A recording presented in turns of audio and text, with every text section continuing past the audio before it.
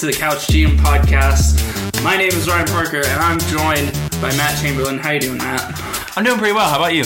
I'm good. I'm good. You know, I just realized the irony that we moved the podcast setup to the couch in our apartment. So, or in my wife and I's apartment. We don't live together. I'm not the wife. Yeah, you're not the wife. It's weird that, it's just irony. We were sitting at the table. Yeah. And now we're sitting on the couch. We might have to keep this going. Or change our name. I don't think we can change our name at this point. We're too invested. Okay. That you just got me thinking of a mouse rat reference from Parks and Rec. Because we were talking about that before we were recording. This is a big week in the NBA. Yes. And we're about to talk about that. But first, remember to follow us on Twitter at NBA Couch GM Pod. And you can also find us on most of podcast platforms, mainly Apple Podcasts, SoundCloud, Spotify, Google Play, and Stitcher. And thank you for listening, as always. Quick recap of Episode 5. Matt, take it away. Gladly. So, Larry Drew has taken over full-time in Cleveland now with a partial guarantee for next year. Also, we talked a little bit about the direction. That worked out so well. Yes. It's going as it was before because the coach was the problem. We talked about Derrick Rose and Klay Thompson just going off for 50-plus. Our main topic was the biggest surprises so far among teams and players, and that could be good surprises, that was bad surprises, and then our games of the week. Ryan had the 76ers-Pacers game.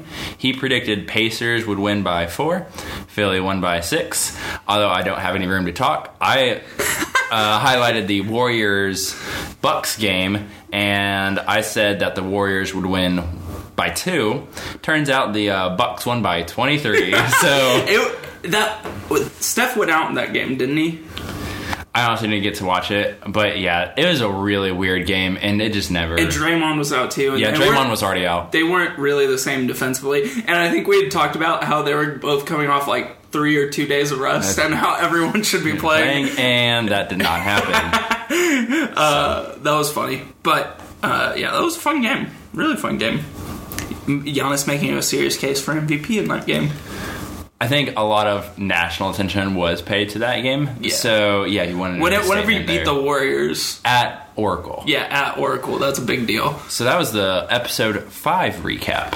And this week, a lot of NBA news like we touched on. But Jimmy Butler getting traded to the Philadelphia 76ers. We'll get to that a little bit later.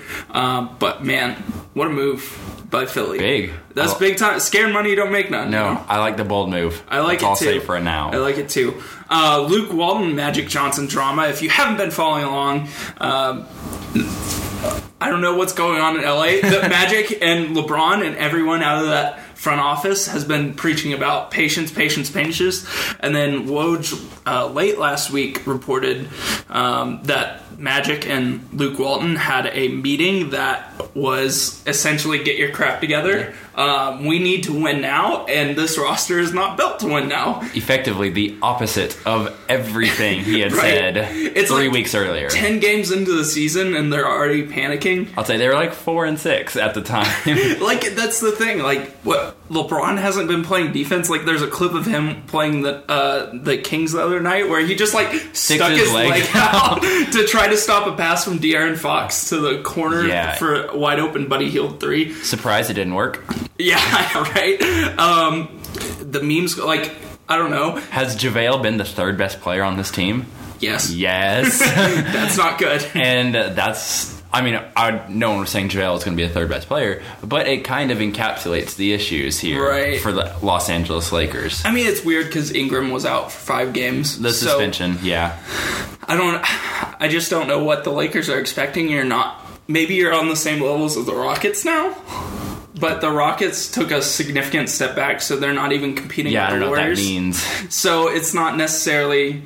You're not competing for a championship this year. You're not getting past the Warriors. Definitely not, but it almost seems like that is now what they expect. The expectation.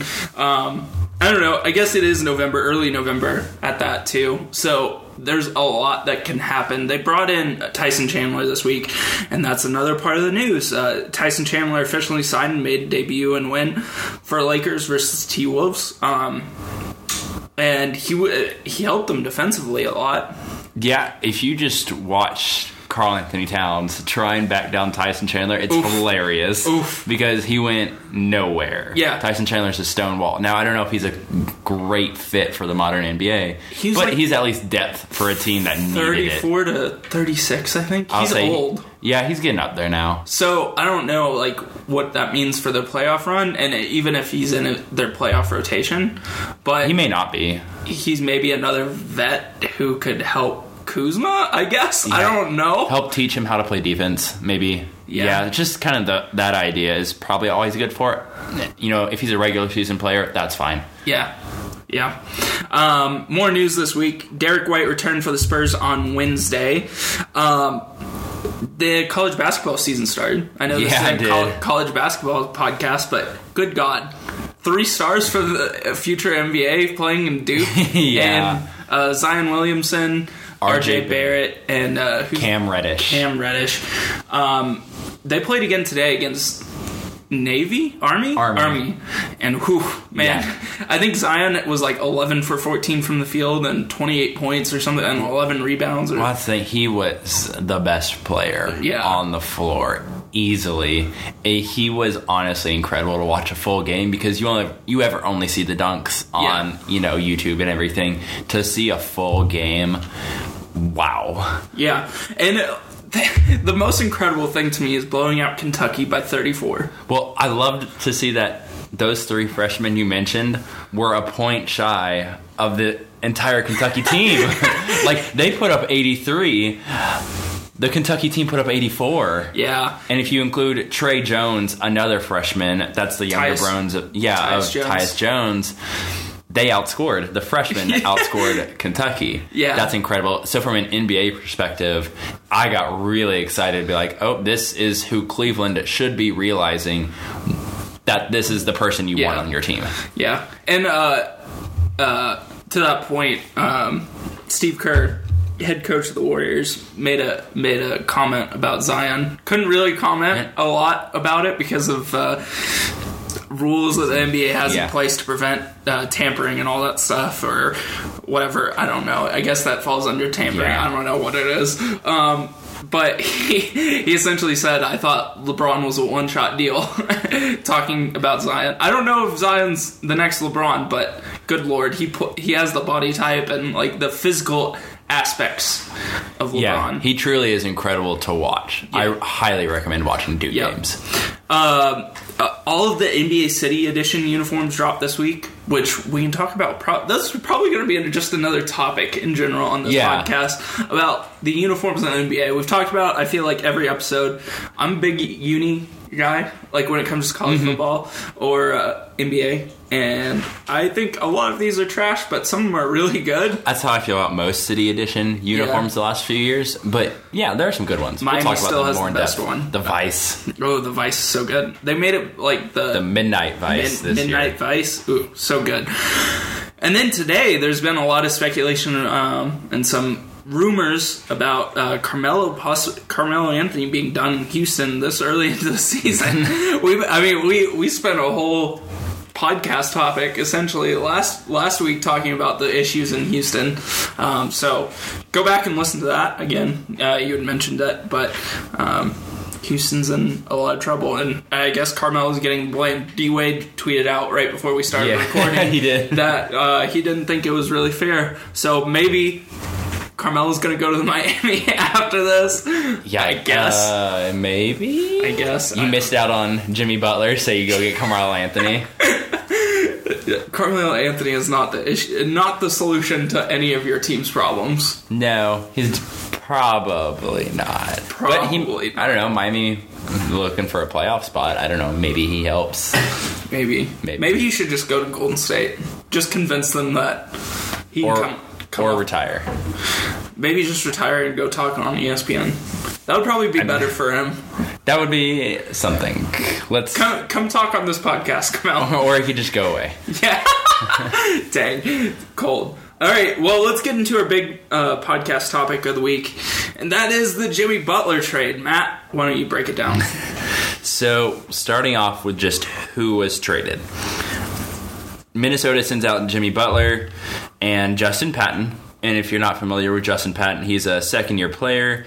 He was drafted with the 16th pick last year, so the Jason Tatum, Markelle Fultz draft. He was the 16th pick in that. He was a part of the Jimmy Butler trade. That 16th pick was originally Chicago's. It got sent to Minnesota along with Jimmy Butler. He's the player that came out of it. He's a center, hardly plays because of reoccurring foot issues. So as of right now, he's not even an NBA player. He has the potential to be, but he's just a huge question mark at this point. So he gets sent out to Philadelphia along with Jimmy. Philly sends back Robert Covington, who he's been talked about a lot as just like one of the figureheads of the process, and that makes sense. I mean, we talk mostly about Embiid and Simmons and everything, but one of those guys who was in the D League and kind of just made his way. He's going to turn 28 in December. This is his 5th full NBA season.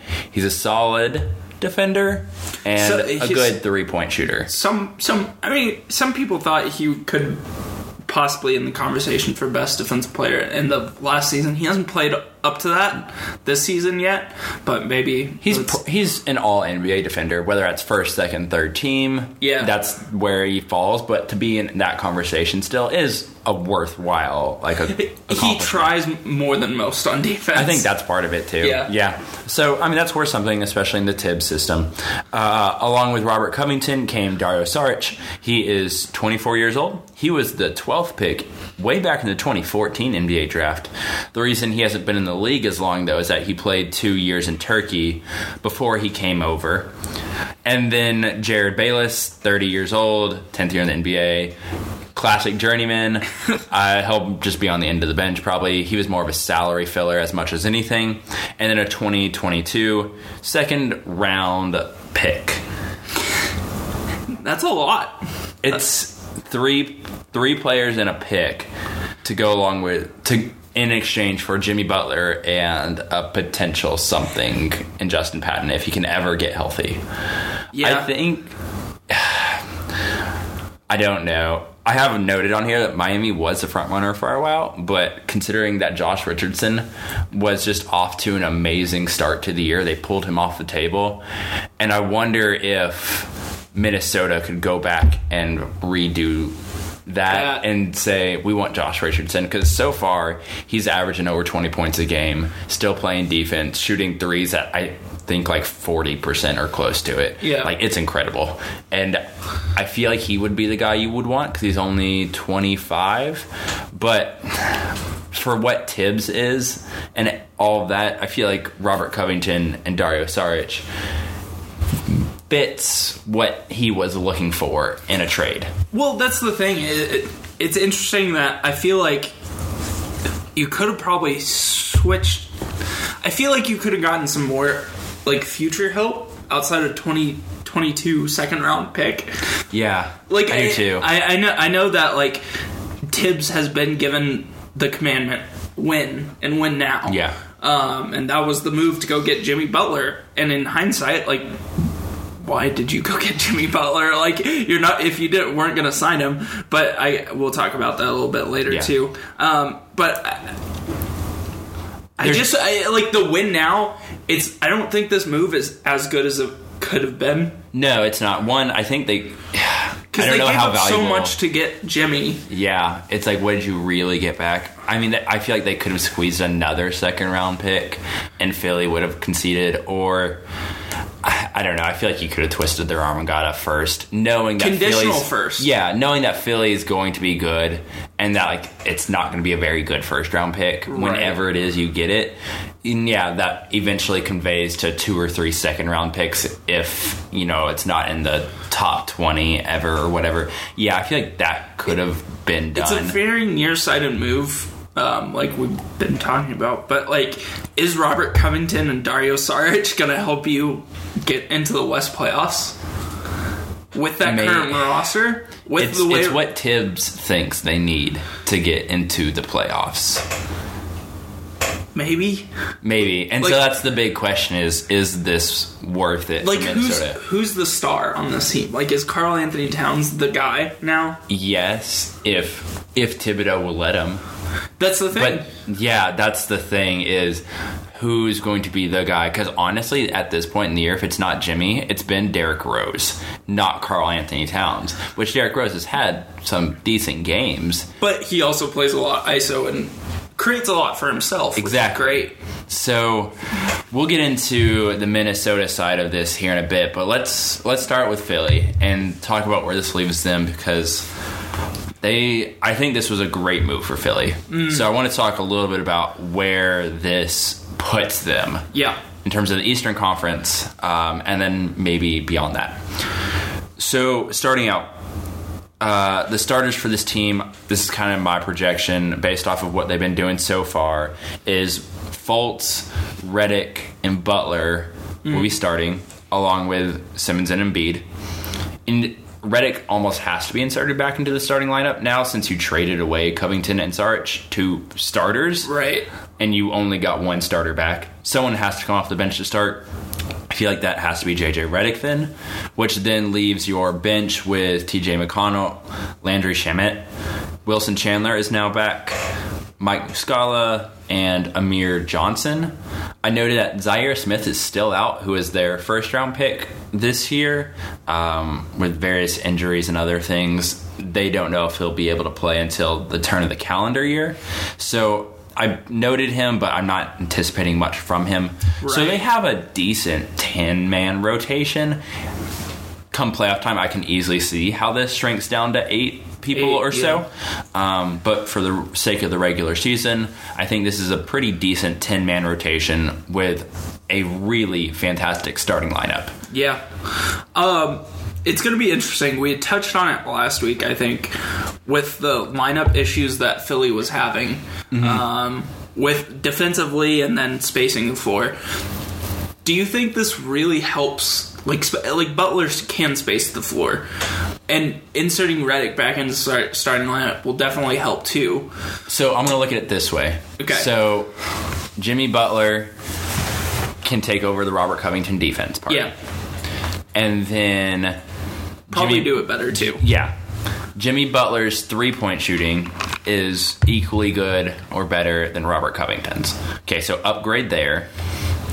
And then JJ Redick comes in for Dario Saric. So the defense is equally bad. Yeah. And then the offense is better. Right. So from the team that honestly needed better spacing, this did that. I don't know if it made the defense better, to be honest. Yeah. Ben Simmons is probably going to have to play more defense now, which he's shown he can do. It's just a matter of if he will every single game or more consistently within games. If he'll engage, this didn't fix the defense, to be honest, but this fixed the offense. Or fixed is a kind of a word I don't want to use here, but it definitely helps the offensive side that they were struggling so much with. And what do you think this does with Fultz now? I think this trade a lot spoke to where they think Fultz is at in his development. He is nowhere close to being a number 3 option. It was funny. Right. I was talking to someone literally just before the Jimmy Butler news broke, and then continued on the conversation once it broke but we were only talking about Markelle. Yeah. And so we were talking a couple weeks ago about how we still got to give him a chance. This is essentially his rookie season, and, can't judge him after 7-8 games. Now it's been, 13, 14 games, and he doesn't look like he knows what he's doing still. Yeah. Like, unless he is shooting 4 feet away from the basket or closer, he doesn't have a shot. Like, his free throw shooting is still abysmal. Like, it very much. He had a shot, I think it was against Charlotte the other day, from the free throw line, and it was the worst looking. It was a Shaq free throw attempt. Like, Charles Barkley playing golf equivalent. Like, it was terrible. And it's like, this kid is 20, 21 years old, and he literally does not know how to shoot a free throw. Yeah. And it's just like, as someone who's supposed to be a point guard, 2 guard, and whose main thing is being able to score, he's nowhere close. And I think this trade, as much as anything, was the realization, like, he can't. At least today, he can't, and this season, he can't. Yeah, I think the 76ers tells me two things about Markelle Fultz. One, they don't think he's close to ready, or might not ever be a third on a championship contender. That's a real possibility. Because they also intend to sign Jimmy Butler long term. That's the report as of right now, yeah. So, if you have Butler, Simmons, and Embiid, Fultz is just kind of the extra at this point. Yeah. He could be sixth man for all they care. That's why I kind of think it might almost be smart to move him to the bench and just like rotate him and find the best lineup with two of the dudes. I know that Simmons and Embiid, or Fultz and Simmons, I think, it didn't work. It's terrible. It's literally the worst thing ever. Didn't work. So that's not a combination that works. But maybe like Fultz and Butler with like McConnell. I don't know. I don't know what that looks like. I would almost have rather thrown in Fultz into the deal than like Saric. Or I don't know. Robert Covington. I would rather have Robert Covington than the problem there is just the salaries. Yeah, I guess that's true. But the Saric one, you could have made that work, and you wouldn't have had to include Jared Bayless. So yeah, honestly, that was the other option: Rocco and Fultz, plus probably. I wonder if they talked about that. I wonder if Tibbs said no. Like, I am not dealing with this. Yeah. Could you imagine Markelle Fultz on a Tom Thibodeau team just getting roasted every single practice and every single game? Like, the kid, if we think he's struggling now, I couldn't even imagine him with a coach that is that just grueling and up his butt about everything. Yeah. I mean, I just don't know what to do with Fultz in this lineup. Like, I don't trust him enough. Like, you have two ball handlers now who are going to dominate the ball, and Simmons and Butler. So where does he get the ball, and what's his usage? What's the thing? Is he just a guy who can cut to the basket at this point on offense? And it kind of seems like yes, it is. That is what he does. And yeah, you were talking McConnell, Landry Shamet. I feel like that's a better lineup, because then at that point, Simmons is the only non-shooter. McConnell can hit a spot-up three.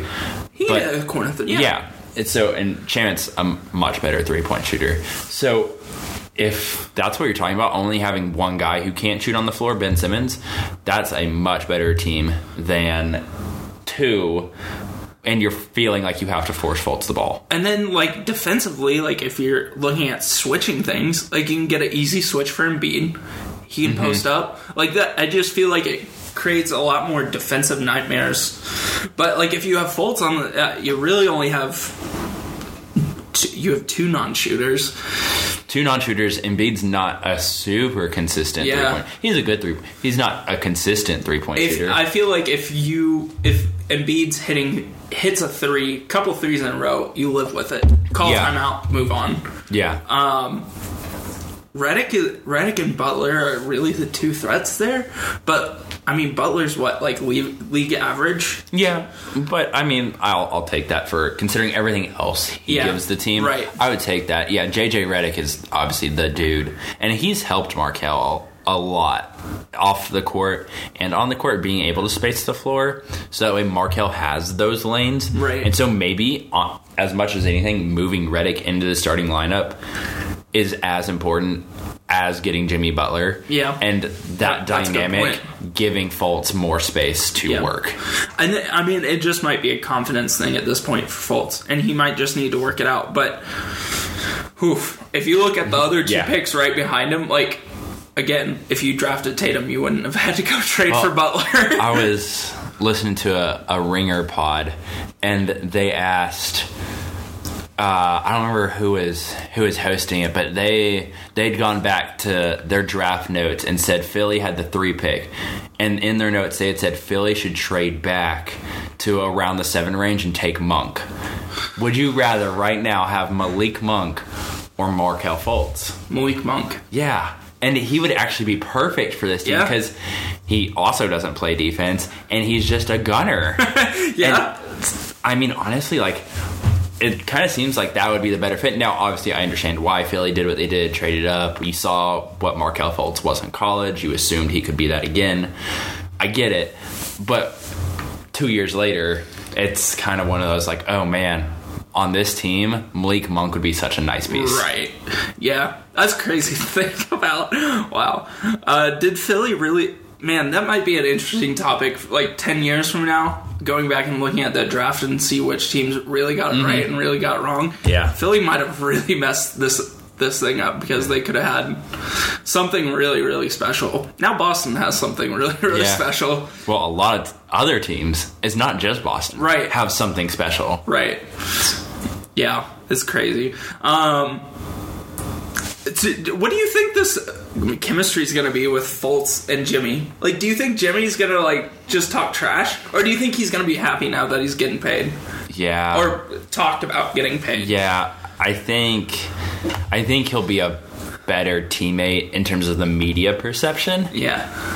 Because I don't know how it could get much worse. Right. But I did pose the question to you, like, is Markelle Fultz going to get murdered by Jimmy Butler? Yes. And it's still a legitimate concern, but I think it could work out if Embiid is willing to stick up for him, if Ben Simmons is willing to stick up for him and be like, Jimmy, we want you here, but you got to work with Markelle instead of just put him down. So my biggest thing is, I think it came pretty clear in the playoffs that the Timberwolves weren't winning anytime soon because of the limitations of Wiggins and Karl Anthony Towns defensively. Yeah, those two people getting paid that much, taking up that much of the roster space. And not really having a drive to win.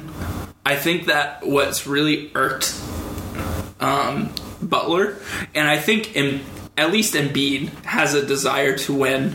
I don't know about Simmons because we've talked about his issues, not his perceived issue, his perceived issues about not putting in the work to refine his game. I think that might be an issue, but Philly also has a culture, I think, that isn't just like starting from the ground up with their coach. Exactly. It's kind of been a thing that's been building there. I don't know. It'll be interesting to see how that chemistry plays out. It's interesting that Philadelphia kind of forced their hand early because they were planning on waiting till this summer to go get Kawhi or Kevin Durant, I guess, or whoever else, another big name free agent. But now they jumped the gun several months early. And part of that is maybe just realizing, like, this was a pretty good deal for them. Yeah. And to be honest, like, you don't know what else is going to happen in the offseason. So this was probably as safe as of a play as you were going to be able to make and still get a star. Yeah. So I get it from their perspective. The last thing I think we need to talk about with Philly, though, is, and you alluded to it earlier, what are we going to do with Jimmy Butler when the season ends? He's on Philly now. They have the option, or it's been reported that they're leaning towards re-signing him on what could be a max contract of a 5-year, $190 million deal. Whew. Jimmy Butler, considering the cap and how he plays and his status in the NBA, you would say, like, that's a fair contract. And unless he gets hurt seriously this year, he's going to honestly get offered that. Yeah. Or if this just completely fails, like, they could let him walk or offer him a significantly reduced contract. I mean, still making $25+ million a year, or honestly still $30 million a year, just not 35, almost $40 million a year. So Philly, honestly, I think it's put themselves in a really good spot. Either you get the established star who works well with your team on what's a fair contract, or you can get off of him and go build something else. Right. And Covington was locked in for a little bit. You figured you were going to have to pay Saric soon.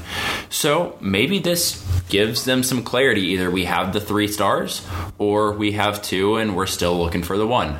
And they can still have the contract space they were hoping for in the offseason for Kawhi they or can still whomever. attract a Kawhi or KD or whatever. Exactly. So I think this is a win-win contractually for Philadelphia. Yeah, it makes a lot of sense because a 2022 second-round pick Doesn't mean anything. doesn't mean anything. Robert Covington is a nice piece to have, but he's 28, so he probably has 3 more years in his prime. The way he plays, he's such a physical player who does play defense. Like, those guys don't last well into their 30s. Dario Saric, I mean, it's tough to give up a young guy. Like, you don't know what he's going to turn into. He's not in his prime yet.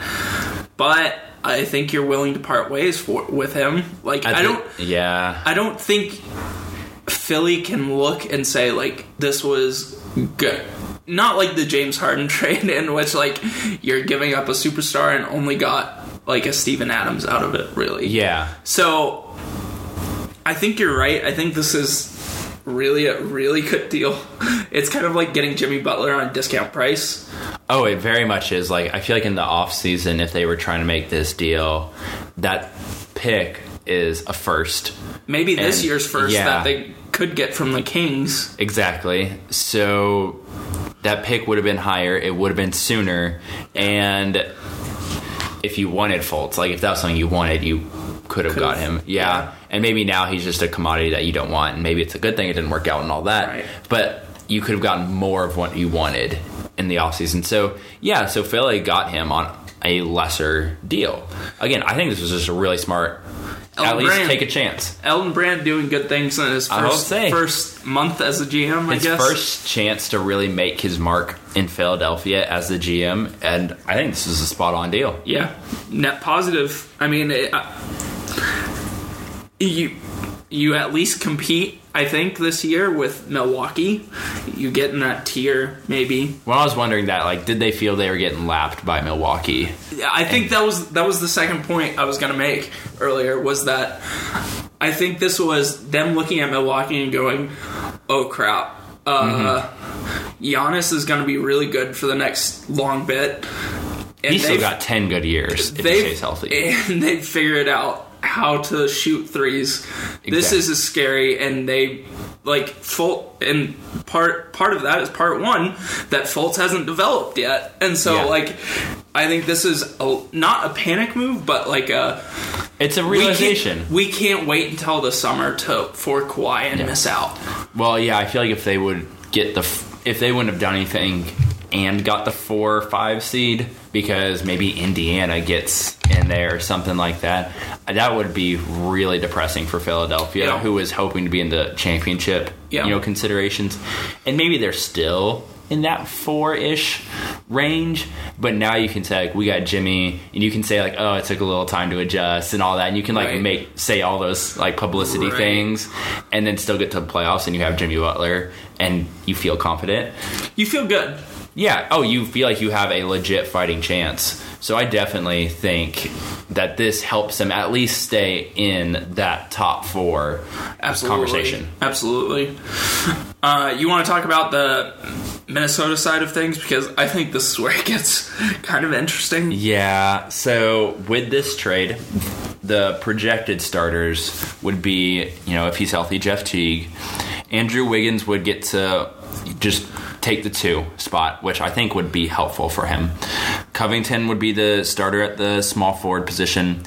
I have Dario Saric with 3 question marks next to it because I think he should be the starting power forward, and then Cat be in there also. But being a Taj Gibson loyalist, I don't know if Tom Thibodeau would be willing to take Taj Gibson out of the starting lineup. I think you should, and maybe eventually they will. But I could see early on that Taj Gibson still gets playing as a starter. Maybe he doesn't finish, but he starts. Anyway, so the bench would be Derrick Rose, Tyus Jones, Josh Okogie, Anthony Tolliver, and in this situation, Taj Gibson. And you still have Bayless, who you traded for, and I guess Gorgie Dang. Oh, right. And then Luol Deng kind of just fall out of the rotation altogether because Tom Thibodeau doesn't play that many guys.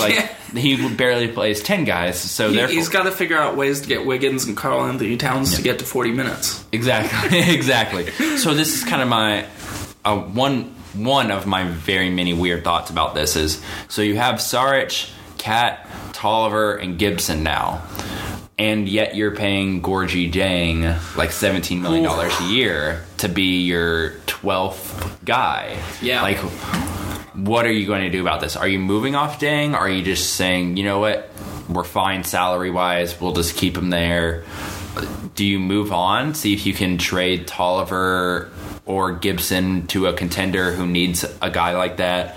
I'm not sure. And because of Tom Thibodeau, I could see him just going with his guys and saying, nope, Gibson's starting, Saric is on the team, and he'll play 15 minutes a game. I could see it, though. And I could see it, too. It confuses me because they want to win. And I get they want to win, but it seems like, more importantly, they want to win with Tom Thibodeau's guys. Or Tom Thibodeau wants to win with Tom Thibodeau's guys. Of course, because, the Bulls were so close to winning a championship all those years. Wins, MVP, Derrick Rose, all that. It's like he's in 2012. Like, he just fast forwards to 2012. It was like, it's weird to say that was like 6, almost 7 years ago now. Yeah. Like, that was I remember it so clearly. Yeah. Watching Derrick Rose in his prime, the MVP and all that. But that was a long time ago now. It was. And it doesn't feel like it, but the game's changed. Game's changed a lot. I think it's interesting. If I were Minnesota ownership, I would fire Tom Thibodeau and then just start picking these pieces apart and getting picks. Well, that's what one of the things we bullet pointed was, can Tibbs make the playoffs with his roster, or does it matter because he's not even there? I don't think he's going to be... Like, how do you keep him around? Like, what incentive do you have to keep him around? I think... Okay, so I'm going to make the playoffs. I'm going to make this point now. I have it in my notes later but the lineup of Rose, Butler, Wiggins, Towns, and Gibson. So their starting lineup, essentially. Yeah. Had a defensive rating of 112. That's 112 points per 100 possessions, Matt. Oh, I understand. It's not good. That's behind the Chicago Bulls, the current Chicago Bulls, for 27th worst in the NBA. It's really funny, honestly. When your coach is supposed to be defensive minded, and I put that in air quotes, and your starting lineup is out there giving up a defensive rating of 112, bottom 5. Like, why are you keeping him around? His thing is defense. What's the what you told him to win, and he went and got Jimmy Butler, and then was like, no, we don't want to sign him for long term. I know. I get it. Like, what in the world is going on in Minnesota? I know this team has been it's been bad before, but this might be peak Minnesota. Like, going out and getting a dude. I love Minnesota last year. I love that they had Butler. Like, they had Wiggins, Butler, and Karl Anthony Towns. That could have been a good trio for a long time. Wiggins hasn't stepped into his own. And Karl Anthony Towns is okay still. Like, yeah. I don't know what to do with Karl Anthony Towns. I would say keep him, and I would trade Robert Covington to the Houston Rockets. Make them overpay. Yeah. It's funny because I think he actually was a part of the Vipers D-League. Really? I feel like that could be completely wrong, but for some reason I feel like that's right. I'm going to look this up while you keep talking about this disaster. But like, you have in your notes here, like, the Timberwolves gave up Dunn, Levine, the chance to get Markkanen, and the reputation for a year of Jimmy Dario and Robert Covington. Like, yeah. What is going on? This is just like, I haven't seen a team run this worse on purpose in a long time. I was saying, Glenn Taylor is a very real problem, and we don't blame owners very often. We usually just default to the coach or default pick a player. Right. This very much is an ownership problem. Like, and it's been an ownership problem for years. I mean, since KG was around, right? Yeah. There's a reason this team was never making the playoffs. Like, they went on like a 13, 14-year drought before Tibbs got them back last year. And even so, they barely made it in last year. Yeah, like, you don't just go 14 years missing the playoffs and say, like, oh, the ownership, the management is all fine. It's just the players. It's just the coach. Like, that's not a thing. That's not possible. It also irks me that Tibbs is still, like, the president of basketball operations or whatever crap title. Yeah. It seems like he gets to make the call. You need to have a GM. Like, let someone who's good at their job do that, and you coach the team. It clearly has not worked. Stan Van Gundy didn't work in Detroit. Doc Rivers just had that taken away. Yeah, in L.A. And I think it made L.A. better, too. It did. Like, they've made several smart moves. They brought in Jerry West. They have a smart management team now. They also have Lawrence Frank, former coach, who wanted to fully step into that. Who understands. Like, it's just like, you look at this roster and you're naming this team off, and it's like, this is a solid, like, 10-11 seed in the West. Yeah, and I think that's a more reasonable expectation. But to expect to make the playoffs and be at better than you were last year, I don't think that was ever reasonable. Like, I don't... Like, Rose, as good as he is offensively, he's not playing defense. No.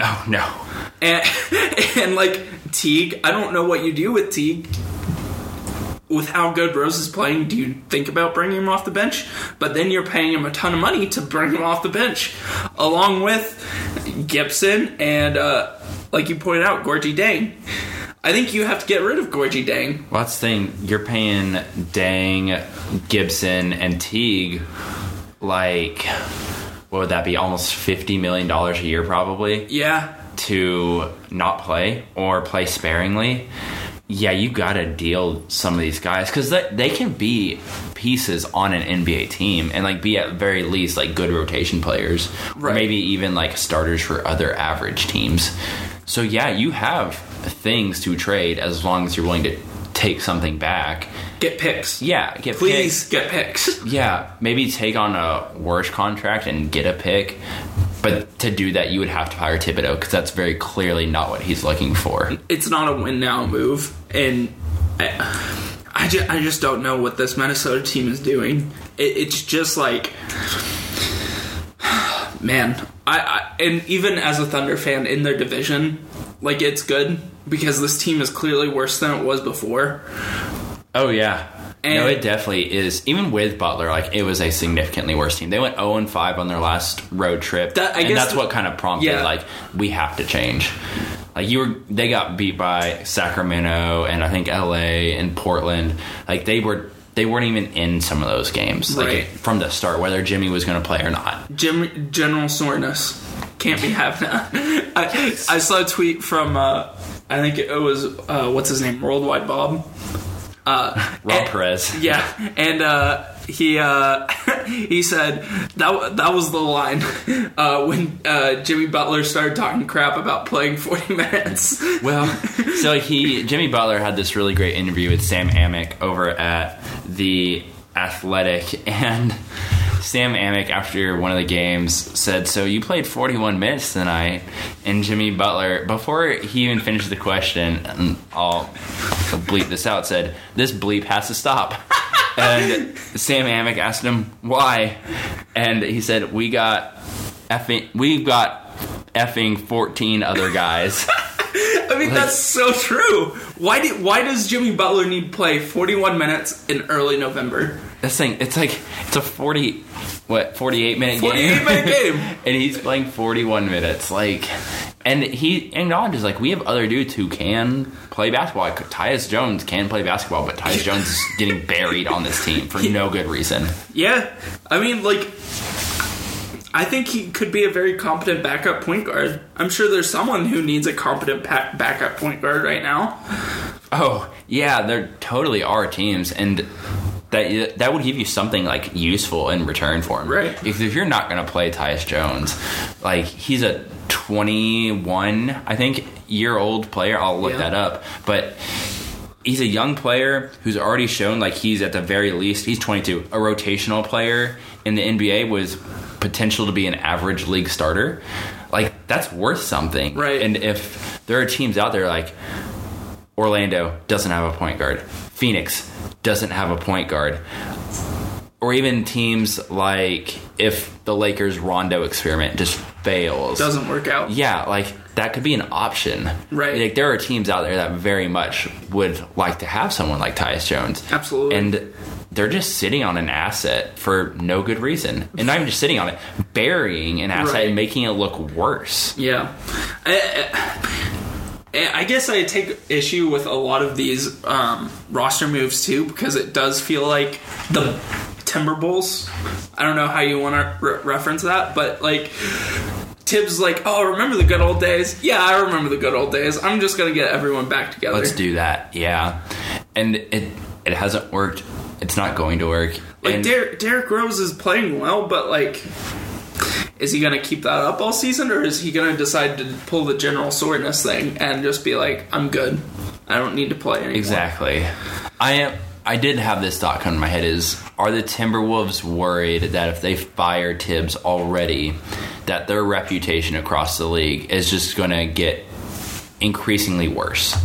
And yes, it is, but at the same time, I think there is something to be said about acknowledging, like, this was a problem, this didn't work, we're going to move on. But they're just not, because, like, Tom Thibodeau has been here since 2016. Before that, you had Sam Mitchell. Before that, the late Flip Saunders, Rick Adelman, Kurt Rambis, Kevin McHale, Randy Whitman, Dwayne Casey. So that's 2005 to now. So over the last 13 years, you've had 8 different coaches now. So you already don't have credibility. Yeah. Tom Thibodeau, firing him isn't going to give you any more or less credibility. Just make the move at this point. Just put everyone out of their misery and get someone else in there. That it's honestly, if it's worse, fine, you get the pick that you actually need. And if it's better, then cool, you might be competitive. And maybe Cat takes a step or Wiggins takes a step or whatever. At this point, I don't think Tibbs is what's going to make this franchise. I guess that brings up another question that I have. Is Tibbs, like, how, if Dwayne Casey gets fired for being coach of the year in Toronto last year, won like 60 games. Where does Tibbs fall in the NBA coaching hierarchy? Like, is he a good coach? Like, he's kind of failed at two other jobs at this point. He has, and part of me's like, oh, he'll be an assistant somewhere or something like that. I mean, he was really successful as an assistant. But at the same time, though, like, his thing is defense. That is his thing, and the defense looks terrible. Yeah. And so it's one of those, if he's not going to adapt to modern NBA defenses, then is he a good defensive assistant coach? No, he's not. He's just another coach. Yeah. I don't know what situation would be like great for Tom Thibodeau, because I don't feel like putting him with a young coach and having him be an assistant would be good. I feel like he would just... It feels like, not knowing the guy, just seeing what he does, like he would kind of like just force his way on him. But if you put him with another like experienced, strong-headed coach like Steve Clifford or Rick Carlisle, are they just going to butt heads? Yeah. Like, I don't know what the answer to any of this is. I feel like you have to find an older school coach who runs a drop-style defense and just loves to play guys into the ground. Like, is there anybody in honestly, like, Steve Clifford is probably the closest thing to it down in Orlando now. Yeah. But even he's done a really nice job with what Orlando has to work with of making them a competitive team. And they knowing played well this season. And knowing that they have like 3 big men with Aaron Gordon, Mo Bamba, and his name's Jonathan Isaac. Yeah. That's 3 guys who honestly are all power forwards and centers, but they have to start them all, and they don't have a point guard, and yet they're still competitive. Like, that's the only type of guy it seems like Thibodeau could work well with and be like in agreement with. I just don't know he'll be willing to step into an assistant coach role. It makes me wonder if he just needs to step into like an executive role. Well, that's the thing. Like, that's not a bad thing. And I wonder if in his mind it is like, I didn't make it as a coach. Now I can only be an executive. Because looking back, I'm not opposed to the original Jimmy Butler trade. That was a good deal. I still think they did the right thing. They didn't give up any of their big-time assets, really. I mean, Dunn and LaVine, but LaVine was hurt, and you didn't know what Dunn was going to be. Yeah, so. And Dunn's hurt again. Yeah. So, yeah, that, honestly, like, not having to worry about what you're going to pay Chris Dunn is probably a good thing. Zach LaVine, you probably would have paid him, but would he have worked with Andrew Wiggins and Karl-Anthony Towns any better? Maybe, maybe not. I don't know. Yeah. And you didn't know about his knees either. And then you traded the pick, which maybe they drafted Markkanen, maybe they drafted someone else. I don't know. They could have just screwed that up too. The same way they screwed up the Justin Patton pick. So there's no guarantees in any of that. I still would have made the trade. Just would have obviously wanted it to work out better. So I think that move was a good move. Like, honestly, signing Taj Gibson wasn't a bad move. Going out and getting, like, Anthony Tolliver this offseason was a good move. Like, they've done smart things. Getting Derrick Rose on a minimum was honestly it's obviously worked out. He's already shown he's worth that contract. They've done some smart things with him as the executive, but being both of those roles is just grueling. So maybe that is the route. He just goes and beats an executive. The same way Lawrence Frank, we just talked about for the Clippers, went and decided, I'm done coaching. I'm going to be an executive and run a team. He's done a good job in Los Angeles so far. Tom Thibodeau, that's probably more where he has to go from here. Yeah, I like that. I would. If I were Thibodeau, I would step into that more because, I mean, that roster with Butler's not awful. Defensively, like we had talked about, it didn't actually work. But, like, on paper, your job isn't to make it work. Like, as a GM, you're just... You put the right players in the right place and say, make this work. Yeah, if he was just the GM and they had a different coach and this same thing happened, his job would be safe as a GM. Right. That's not the problem. But now, with everything that's happened, he probably can't just stay the GM in Minnesota. He'll have to step away. Yeah, that's a tough thing. Let's talk about who won, because we always have to compare who won. Matt, who do you think won this trade? So I went with just Jimmy Butler. Just Jimmy Butler. One, you're not in Minnesota. Two, and I think this is the more important point, Philly was, like we said, starting to kind of fall. Like, they were wondering if they were getting lapped by the Bucks. Boston still has a good record, even though they very clearly have not figured it out yet. Yep. And then Toronto's looked really strong. They realized they were pretty clearly the fourth team out of those options. If Jimmy Butler can come in, he makes him he could be the savior of this team and then get that max contract. Like, it just could work out really well for Jimmy Butler being the guy and cementing his place as a top 15. He could be an icon in Philly. He could be with that max contract moving forward with Embiid and Simmons, and then you just have the rest of your NBA prime set up incredibly well. Or if it doesn't work, then, and it's the same issues in Philly, you can just say, like, look, if you brought me in and you couldn't make this work, this is a you problem, not a me problem. And then go somewhere else. You wouldn't get paid as much. Go to LA. You could still get paid. The max contract another team could pay him is 4 years, $140 million. Still a lot of money.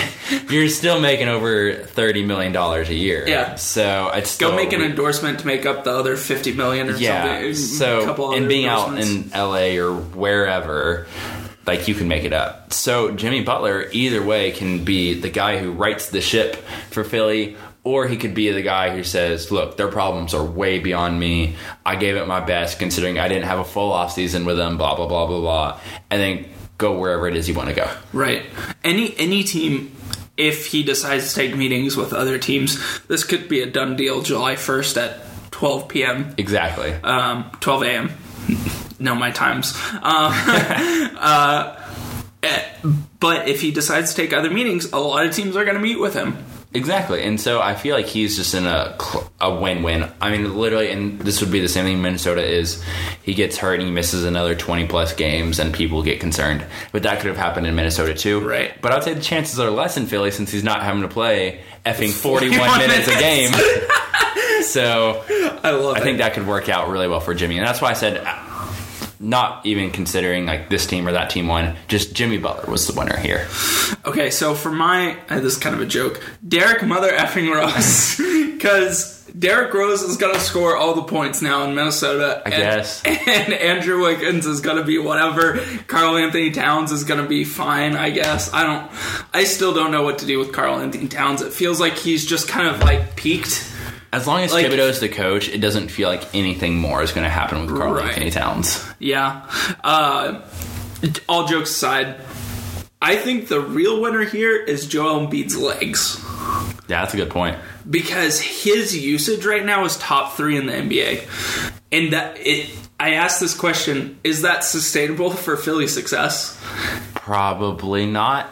And is that good for Embiid's long-term success / health? Definitely not. So this gives the 76ers another ball handler, another person who can score, Embiid doesn't have to score 40 points a night, 30 points a night. Yeah. He can go get 20 and 12 or 25 and 12 or whatever. And this also helps Simmons. We talked a lot last week about Simmons and his early season struggles. I think if teams are more focused on Jimmy Butler, that gives room for Simmons to cut. Although Simmons does need the ball a lot to do his thing, Butler can also space the floor and hit threes. Yeah. So overall, Joel Embiid, his legs need to really thank Elton Brand as the GM. Because honestly, that could be part. Elton Brand gets it. Someone who was hurt and it was a big man similar to Joel Embiid. Like, you need other dudes around you. Well, you need, for this team to have long-term success, you need Embiid. He is a franchise game changer. If he's on the floor, it's different. It's a different Philly team. Yeah, no, it is. And it's weird because we talk about traditional centers aren't going to be the cornerstones of the NBA, but he's not a traditional center. He has some of those components, but he does more. He is a much better passer. He is a better three-point shooter than someone like a Rudy Gobert. So yeah, he brings other things to the table. Yeah. I really think if they can get Butler, or like we talked about, just another star in there, it's going to help Joel Embiid. Like we talked about early on with Boston, saying to Kyrie, you don't need to play tonight. Whatever. You can sit this. If this game doesn't matter to us, you can do that long term now with Embiid saying once every 2 weeks you can have a game off. You don't need to play early in November, 38 minutes. In the opening game, both Embiid and Simmons played 38 minutes a game, or 38 minutes in that game against Boston. That's not sustainable. No, you can't have your stars playing long minutes early in the season because that's going to wear and tear on them and result in injuries later in the season. It's if you think about even if they can just cut out 5 minutes a game for Embiid and still be fine. If he plays another 60 games this year, it's 300 minutes less that he's on the floor. That's 8 games or so where he doesn't have to, essentially 8 full games that he doesn't have to play, and you're still fine winning games. Yeah, that means a lot, especially once you get into the playoffs and you're playing another, in their mind, 15 to 20 games because you're going multiple rounds into the playoffs. That means something. That could be essentially a playoff series or two that you didn't have to play him in the regular season, and therefore you get to play him in the postseason. Yep. That means a lot. Yeah. Can help with late playoff pushes too. What does this mean for the 2019 NBA free agency? So I put this on here because I was it's being reported that Butler wants that max contract, and Philly, as of now, is willing to give it to him. Now, they can't officially even start talking about this for a little bit of time, but that's what's being reported. Clay has kind of indicated that he wants to go back to Golden State. He's another one of those hot names out there. And then Kyrie, in a preseason interview, said he wants to stay in Boston. If all these things are true, those are 3 of the top 5 guys out there on the free agent market for this upcoming offseason who has said, no, we're going to just stay where we are, or wherever it ends up being. Whereas then all you have left is Kevin Durant, Kawhi, and DeMarcus Cousins. DeMarcus Cousins, we still don't know what he's going to be, and we assume that the Knicks are going to keep Kristaps Porzingis also. So all of a sudden, we're sitting at this big 2019 free agency where everyone has all the money and all these teams are trying to have cap space, and it seems like 3 of the main guys aren't even going to be on the market. To me, that's putting a lot of, and when I say a lot, I mean like 10, 12 NBA franchises who think they have a shot at these type of guys in a lot of trouble, because you just cut the star market in half. Yeah. It's going to be interesting. I thought 2019, I think a lot of people thought 2019 might be a big free agency summer, and it might just turn out to not be. And it could be disastrous like the 2016 where role players then get overpaid because teams feel like they have to spend the money they have. And those are the type of dudes more so available than the stars. And then everyone starts getting overpaid and exactly. Teams get cap locked again. Shout out to Brooklyn, Portland, everyone else that got in that boat. Absolutely. And it sunk. All right, Matt, let's move on to our game of the week. What do you have for this week? So what I have down is what's projected to be Jimmy Butler's first game of the season, which is the 76ers at the Magic on Wednesday. It's supposed to be a 6 p.m. Central Time game. I would predict Philly to win that 108-97 because Orlando is bad. But honestly, I don't care about the score. I just want to see Jimmy Butler for the first time in a Philadelphia 76ers uniform. And if he doesn't play in that game against the Orlando Magic, the next game they have that would be reasonable is a home game on Friday against the Utah Jazz. So I would say one of those two. I'm hoping for the earlier one, because Orlando would be an easier opponent to ease him into. I feel like Orlando they trade today's Sunday, and they traded him 2 days ago.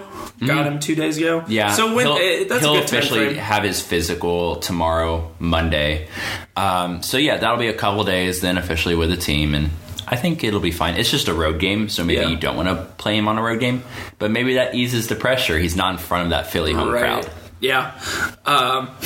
They're not the type of people who, Orlando people aren't the type of people to boo Santa Claus. Because there's no one there. Oh, snap. I love the smack talk.